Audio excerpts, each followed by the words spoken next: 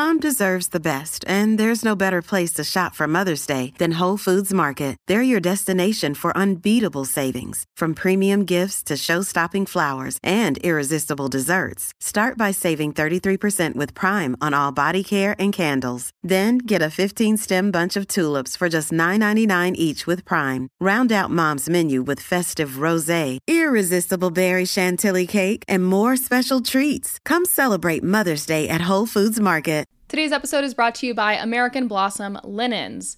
American Blossom Linens sheets are sustainable, ethical, and made in America with 100% American organic cotton. They're woven to last a lifetime, and this bedding really gets softer with every wash. I like that they are generously sized to fit luxury bedding, plus they have really nice deep pockets. Another really nice benefit to American Blossom Linens sheets, making putting on fitted sheets a lot less of a challenge. American Blossom Linens is high-quality bedding without traditional markups. The company prides itself on radical transparency and ethical factories without middlemen. It passes on those savings directly to you. It is a female-run and founded business, and there's always free shipping. I personally really love that king and queen sets come with 4 pillowcases. I'm really into changing out my pillowcases on a regular basis, skincare. And these pillowcases are always soft, so easy to wash and maintain. Take advantage of their 2-year risk-free trial using our code EcoChic20. Again, EcoChic20 at AmericanBlossomLinens.com to get a 20% discount. Hey y'all, welcome back to Eco Chic. My name is Laura Diaz. It is really nice to have you here today. Today's episode is a new format that I'm trying out, and I'm really proud of it, and I hope you also appreciate this style. Here's some background on how today's episode is put together, because I feel like it'll help us in the future, especially when we're talking about current events. Earlier this week, on Monday, there was a new IPCC report shared, and this is a report on mitigation. We've talked a lot about IPCC reports in the past, and about 5 weeks ago, I had 2 lead authors on the Working Group 2 report here on the show, talking through some of the main findings and key takeaways from that Working Group 2 report. This past Monday, the Working Group 3 report was shared. This is the last in the series of reports for this cycle of AR6, Assessment Report 6.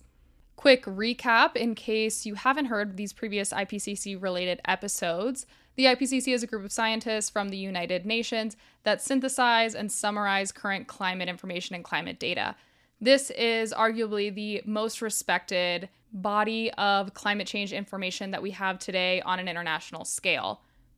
Assessment reports are put out every 6 to 8 years, and they are broken into 3 sections, working groups 1, 2, and 3, and each working group has a different focus area. Working Group 1 looks at the physical impacts of climate change. I did an episode on that report.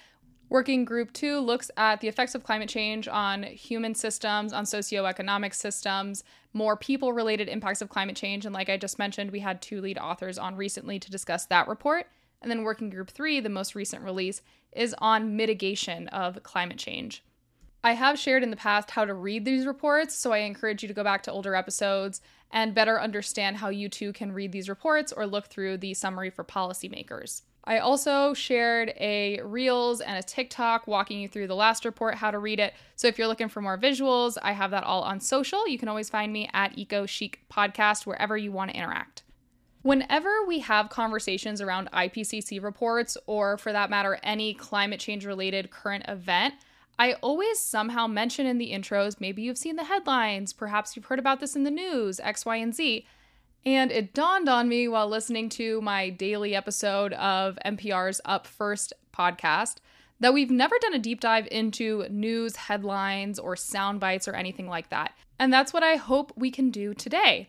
As we talk through mitigation and the Working Group 3 report from the IPCC, I'm pairing some of those conversations with sound bites from the news. I will, of course, give you background on who the speakers are, and then we can deep dive into what they're actually saying and make it a lot more palatable for us.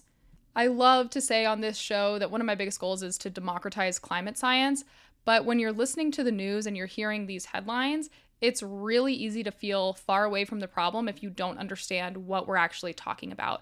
So I'm hoping to take some of these headlines, again, some of these sound bites, and we're going to break them down a little bit further into information that you and I can actually understand and relate to the bigger picture. I feel like this is a pretty cool idea for an episode, so I hope that y'all like it. Please do let me know if you like this style of episode. I can't say that I'm going to do them all the time, just given the nature of how much news needs to come out for us to really dissect some problem or some current event. But when we have big events, it's so great to talk to speakers one-on-one and get an expert's opinion. But we've talked about the same thing over and over again, like the IPCC reports. This is going to be a fun way for us to deep dive into a conversation, into a current event. I think the first most important thing for us to understand before even talking about mitigation is actually to just define and differentiate mitigation and adaptation. These are words that are sometimes used interchangeably when we talk about climate change and when we talk about climate science or climate solutions. But one of the biggest things we need to understand is that these are totally different approaches to the climate crisis.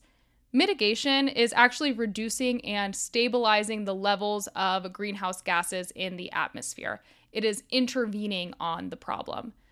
Adaptation is what it sounds like. It is adapting to climate change that's already happening. You've accepted the problem and you're changing your lifestyle or your societal structure or something else so that you can adapt to this new climate.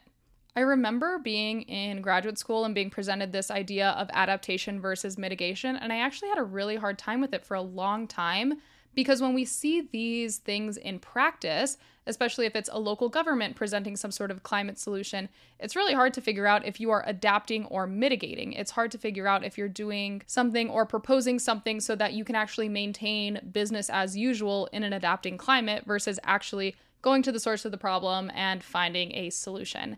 So that's to say that it sounds really simple when we define adaptation versus mitigation, but in practice, in real life, it's actually kind of hard to figure out which of these two methods your government or your community or your personal lifestyle is following.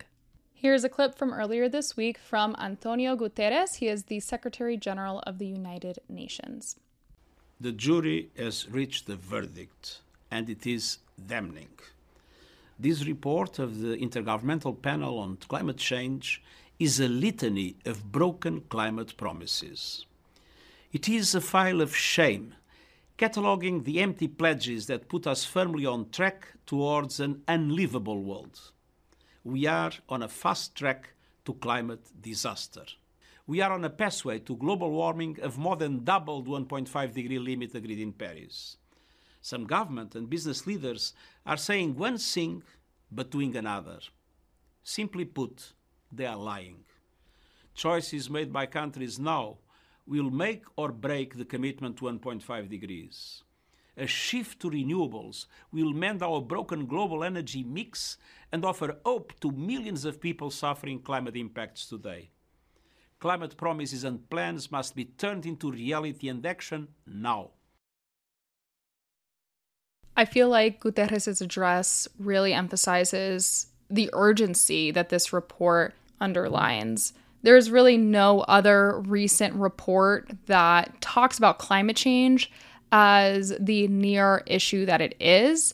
And I feel like that's really difficult to say because we hear a lot of urgency already around climate change. We understand that it's a problem at a high level, but this report really shows us that we are running out of time. We're not out of time yet, but we are dangerously close to missing our window of mitigating the climate crisis.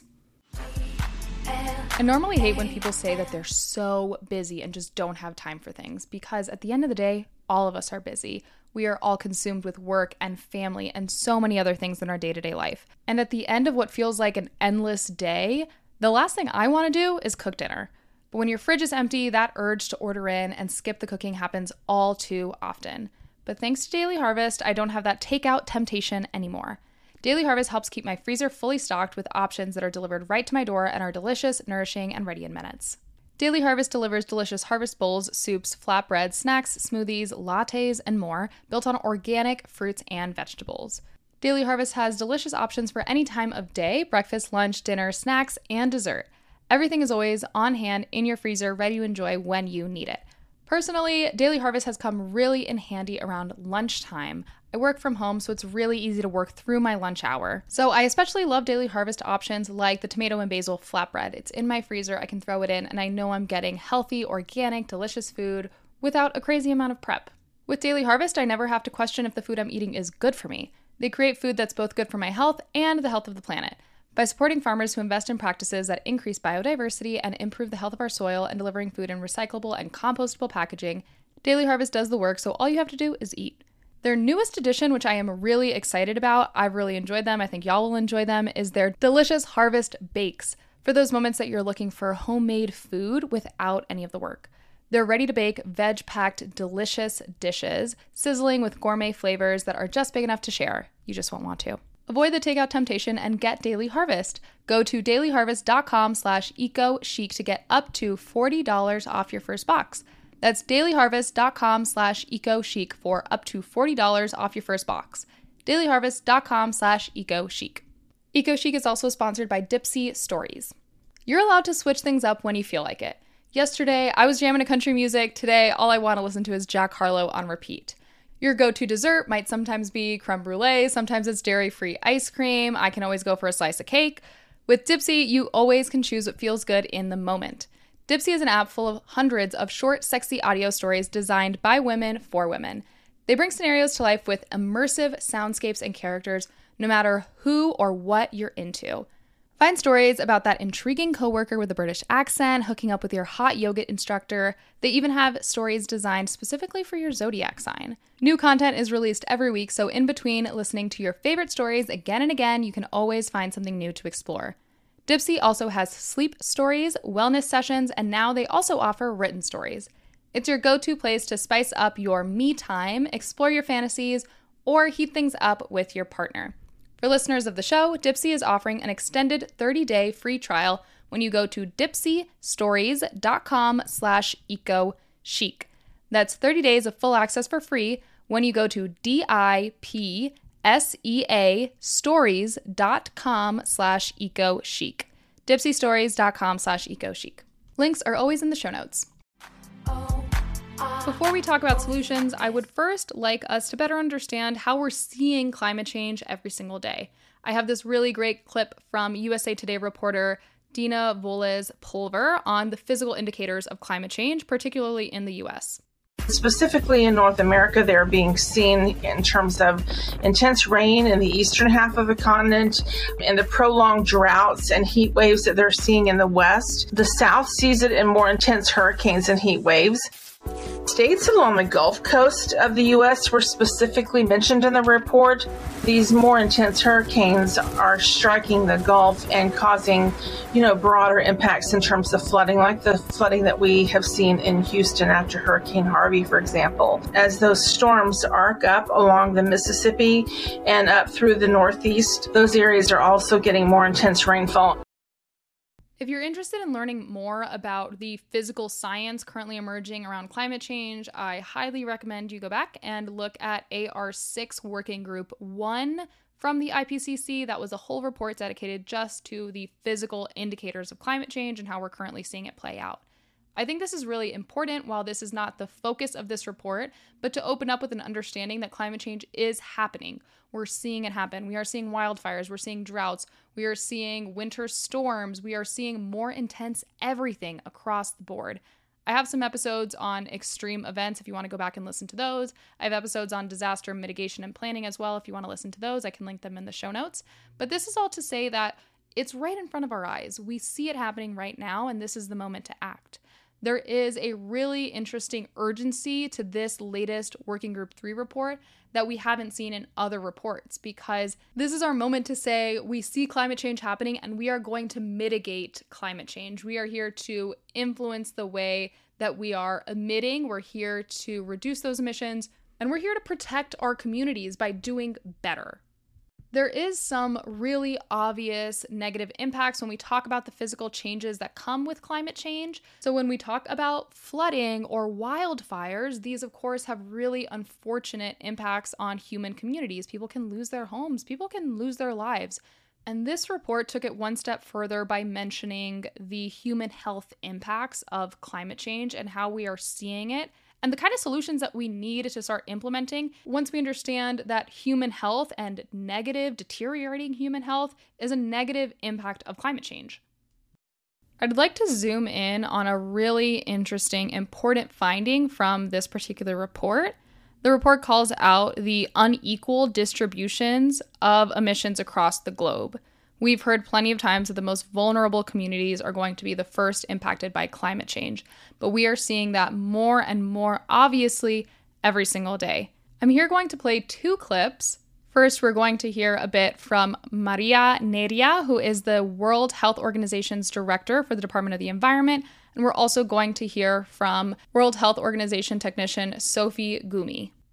A big proportion, almost 100% of the global population is still breathing air that exceed the standards recommended by the World Health Organization. We know that every year more than 7 million people die because of exposure to this polluted air. Third settlement, air quality is the poorest in specific regions like the Eastern Mediterranean region, the Southeast Asian region, and also Africa. I want to talk about both of these health-related quotes in relation to 2 charts from the Summary for Policymakers. If you're following along with me, I'll be referring to charts on page 11 and on page 47. The first major finding from the report that I want us to really digest is around how emissions are distributed worldwide. Emissions have grown in most regions but are distributed unevenly, both in present day and cumulatively since 1850. I always have a really hard time with that word, cumulatively. What does that mean? That means that there are regions in the world that are emitting very little but experiencing really severe impacts of climate change. An important thing to recognize when we talk about greenhouse gases in general is that this is a global problem. Just because you're emitting a lot in your city doesn't mean that all the emissions and all of those greenhouse gas pollutants sit on top of the city. They go into the atmosphere. And this may sound like a no-brainer, but I think a really good example to remember here is that of SO2. So in the 70s and 80s in the US especially, we saw a lot of acid rain. Acid rain is a byproduct of sulfur dioxide in the atmosphere. And you get sulfur dioxide in your community from power plants. You get it from output from factories, whatever is emitting pollutants directly into the air. In areas near factories or near power plants, we could see big pockets of acid rain. Eventually, we figured this out. We learned about scrubbers, and it was a lot cleaner, quote unquote. It's kind of a funny way to think about it, but it was cleaner to emit into the atmosphere when you are taking out that sulfur dioxide. That is a very simplified way to describe why we don't see any more acid rain problems in communities. But I think this is a really good example because sulfur dioxide is a great example of a pollutant that sits in the atmosphere above where it is emitted. However, this is not the case with most greenhouse gases. It is a global problem. So if we're taking that one step further and we're thinking about these greenhouse gases that are being emitted that are threats to human health, that means that a lot of the most dangerous greenhouse gases are not being felt by the folks responsible for emitting them. According to the chart that I was just referring to, page 11 of the Summary for Policymakers, the majority, 27% of global emissions, are right now distributed over Eastern Asia. We know from the same data set that the majority of emissions come from North America. Now, I want to talk a little bit about mitigation. Let's talk about the solutions proposed in this report when we're talking about human health being impacted by climate change.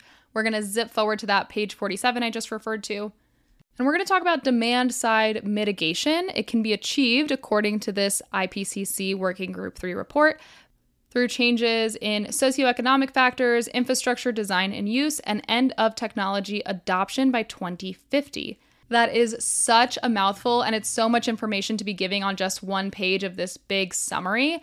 But there's really 2 spaces that need to be mitigated here. It is in the emissions side. We need to mitigate. We need to actually reduce the amount of greenhouse gases that we're putting into the atmosphere. And then when it comes to the adverse human health effects as a result of any emissions, we need to talk about mitigating those livelihoods and those lifestyles to better support healthier communities and to help better mitigate those emissions that are already in the atmosphere and being felt by a lot of people around the world. Demand-side mitigation means changing demand. We need to change how we eat, our diets. We need to change our infrastructure. What kind of architecture are we choosing? How are we maintaining our cities? What kind of financial incentives are we giving so that communities and new building projects can be done in a more climate conscious way? End-use technology is a fancy way to describe the research and development behind materials that will help us replace the unsustainable ways that we're doing things now. So end-use technology is something like lab-based meat or more efficient materials for things like electric vehicles and solar panels, things that will help us in the long run. But we don't necessarily have the funding and the data to truly predict how that's going to impact our emissions quite just yet. I am such a jewelry girl. I like to have really basic things in my wardrobe, but mixing it up with great accessories and planet-conscious jewelry is really my go-to. It can be a little tricky out there to find a jewelry brand that clearly aligns with your values, but let's give it up for Ana Luisa Jewelry. Ana Luisa Jewelry is made for you and with the planet in mind. They are 100% carbon and water neutral, but also really, really pretty. Their versatile designs are perfect to mix and match and wear every day. You can even layer the necklaces together. Ana Luisa, that's Analuisa, has timeless jewelry for any occasion. A cute ring to show off at the grocery store while you pay for your groceries, dainty bracelet when you pick up an iced coffee. I have this really cute little bracelet with flowers from Ana Luisa, and luxurious necklaces that make your friends think that you spent quite a bit of money on them. But the best part is that Ana Luisa jewelry starts at $39. Their prices are incredible. With our code EcoChic, you can get 10% off your order at shop.analuisa.com. If you've seen any recent recordings of the show or any of my TikToks, I am constantly wearing this really cute open heart necklace that I got from Ana Luisa. I absolutely love it, and I feel like I get complimented on it every single day. At Ana Luisa, that's Analuisa, their pieces are the perfect gift for anybody on your list. A friend, a partner, a sister-in-law, perhaps you have a daughter to spoil. Plus, the gift guide on their website, along with their bestsellers page, are great destinations to browse their most gifted options. So while you're getting yourself a new necklace, you can throw in one for your sister. Why not? Go treat yourself and your loved ones using my code EcoChic to get 10% off. You know I don't promote things I don't believe in, and I absolutely recommend Ana Luisa Jewelry. For the price point, for the planet-conscious commitments, they're a great brand. They make really beautiful, sustainable jewelry. So check it out, shop.analuisa.com/EcoChic. Code EcoChic. Again, shop.analuisa.com/EcoChic. It'll be in the show notes. Adopting these methods will also help us live healthier, more sustainable lives on the day-to-day. So it's not just about reducing emissions, but also in our lifestyles. We have the data to show that things like more sustainable or plant-based diets help us live longer, healthier lives. We know that public services like proper waste management and recycling and composting and all of those wonderful things not only help keep our cities clean, but living in a clean space allows us to live healthier lives globally. Bigger lifestyle changes like electric vehicles, of course, will help you in the long run by not producing so many emissions, but on the health side, that is significantly reducing the amount of air pollutants being put out by an individual vehicle. And when we're talking about that on a larger scale, imagine what it would be if entire cities were to switch over to electric vehicles. Some of the mitigation strategies here, or some of the investments that can happen, are things like entire cities, when they have to replace vehicles, to be replacing them with electric vehicles. When we're talking about larger fleets, when we're talking about things like the Postal Service and replacing those vehicles when they're at their end of life with electric vehicles. There are ways to scale all of these things, again, not just for the sake of the planet, but for the sake of human health. I think this is an excellent place for us to segue into our next little soundbite from Mans Nilsson, the executive director of the Stockholm Environment Institute. At this stage, and with what this report is showing, we cannot afford to take any options off the table. And I think we need to engage with these carbon removal technologies. We need to also engage very strongly with all the energy sources that can bring us to net zero, which is our only chance to avoid very dangerous climate change in the future. Even the most optimistic scenario of this report shows that we are going to be, and even if we are removing the fossil emissions, we're going to experience warming over the coming 20 years at a dangerous but hopefully manageable level. But even a little bit of continuation of fossil energy systems will lead us into dangerous territories. We are really short on time, which is the unfortunate truth and the biggest takeaway from this IPCC Working Group 3 report. However, as we just heard in the clip, we have solutions. We just do not have the time to pick and choose. And we don't have the time to play favorites with solutions. Now, again, if you're following along with me and reading the summary for policymakers on page 55, there's this really wonderful full-page chart of pros and cons, of trade-offs with different options. So that is to say that, yes, we have a lot of solutions, and some of them are better than others at mitigating climate change.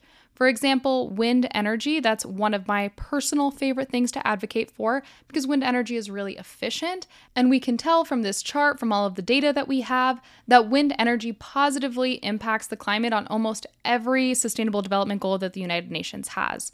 But then when we think about things such as ecosystem restoration or reforestation, a really wonderful climate solution, generally speaking, but there are definitely some areas where it is a negative, such as impacting decent growth and economic work, the 8th Sustainable Development Goal. Ecosystem restoration may very well take some potential employment opportunities away in areas. That leads us into another problem. How are we creating employment opportunities in a green economy? How are we supporting the financial well-being of folks that are being pushed out of industries as we work towards sustainability? This is a really classic space where we normally talk about coal communities in the US. How are we supporting green job training programs and the rehabilitation of some of these communities that have kind of been forgotten or left behind by the American green economy, or as we move towards a clean energy transition? And I think that this is also a really interesting point for us to remember. Everything is connected. Solutions for the planet also have to be solutions for people. But that's not to say that every single solution that's good for the planet, good for reducing emissions, for mitigating climate change, is going to be positive on human communities. So going back to the quote, going back to what we heard in Man Nielsen's description of solutions, I really want to make sure we understand that we have all of the solutions that we need to solve the climate crisis, but we can certainly be investing in new things. He mentioned carbon removal, and I love to remind us here on this show that we don't really have scalable, efficient, promising carbon removal technology yet. When we talk about carbon capture technology especially, it's really difficult to understand this outside of a lab setting or even to see it happening outside of a lab setting. But what does that mean? Even though I'm not the biggest cheerleader for carbon removal or carbon capture, we need it. So what does that mean about climate financing? How are we going to scale financing options for some of these more in-development climate solutions? Or if we already have all the solutions we need, why aren't we financing things like more efficient heating and cooling systems for every building across the country? Why aren't we scaling climate solutions like biofuels? What's going on with the airline industry?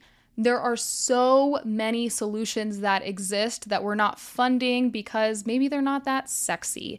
Maybe they're not cool and shiny the way that carbon capture is. And if you as an individual feel that way, that's totally fine. But we don't have time for our governments to feel that way. We don't have time for our financing institutions to feel that way.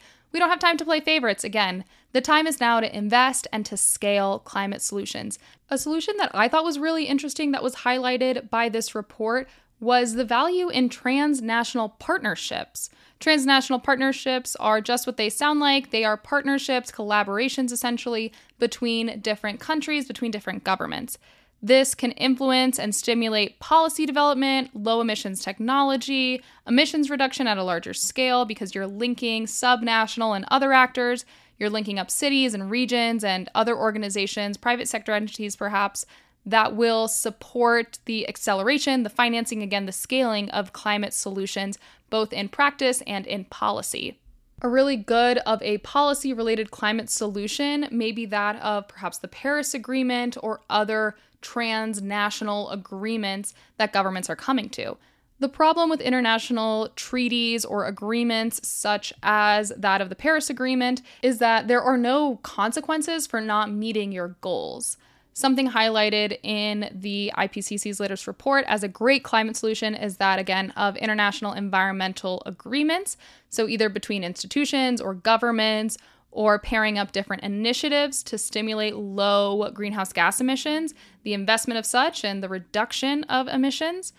Agreements are really important to emphasize commitment. When there is a public agreement or a public commitment to climate solutions and mitigating climate emissions, there is an incentive for private organizations, for institutions, for citizens to step up and say, this is how I'm going to be contributing to this greater goal. The report actually specifically states, it bolds, that international cooperation is a critical enabler for achieving ambitious climate change mitigation goals. I mentioned that we are really in the home stretch. We don't have a lot of time to waste, if any time at all. And this is definitely a we're all in this together type of moment. Partnerships, agreements, institutions, initiatives operating on the subnational, on the national level, on more sectoral levels, again, if we're only talking about transportation or the airline industry or anything along those lines. Engaging multiple actors when you're emerging with these solutions means that you're getting different levels of effectiveness, you're getting different investments and solutions, and you're able to scale at different levels, so both national, subnational, community level. And we really need it all. I think I'm going to leave us there today. Thank you so much for tuning in to Eco Chic. Thank you for hanging out with me. Like I mentioned, if you want to follow along, if you want to read with me, if you want to follow on social, I'm at Eco Chic Podcast. All of my links are always in the show notes. If you did enjoy this episode, you can rate, review, subscribe, all of those fabulous things that I always encourage you to do. Share it with a friend, share it on your Instagram story, and please let me know if you enjoyed this style of episode. Like I said, I had a lot of fun putting it together, and I hope it helped give some context on the headlines and on the sound bites that we're hearing in the news and all of this really scary stuff that we just need to break down a little bit further so we can actually understand. Thanks again for hanging out. I hope you have a fabulous day, and I will talk to you soon. Bye.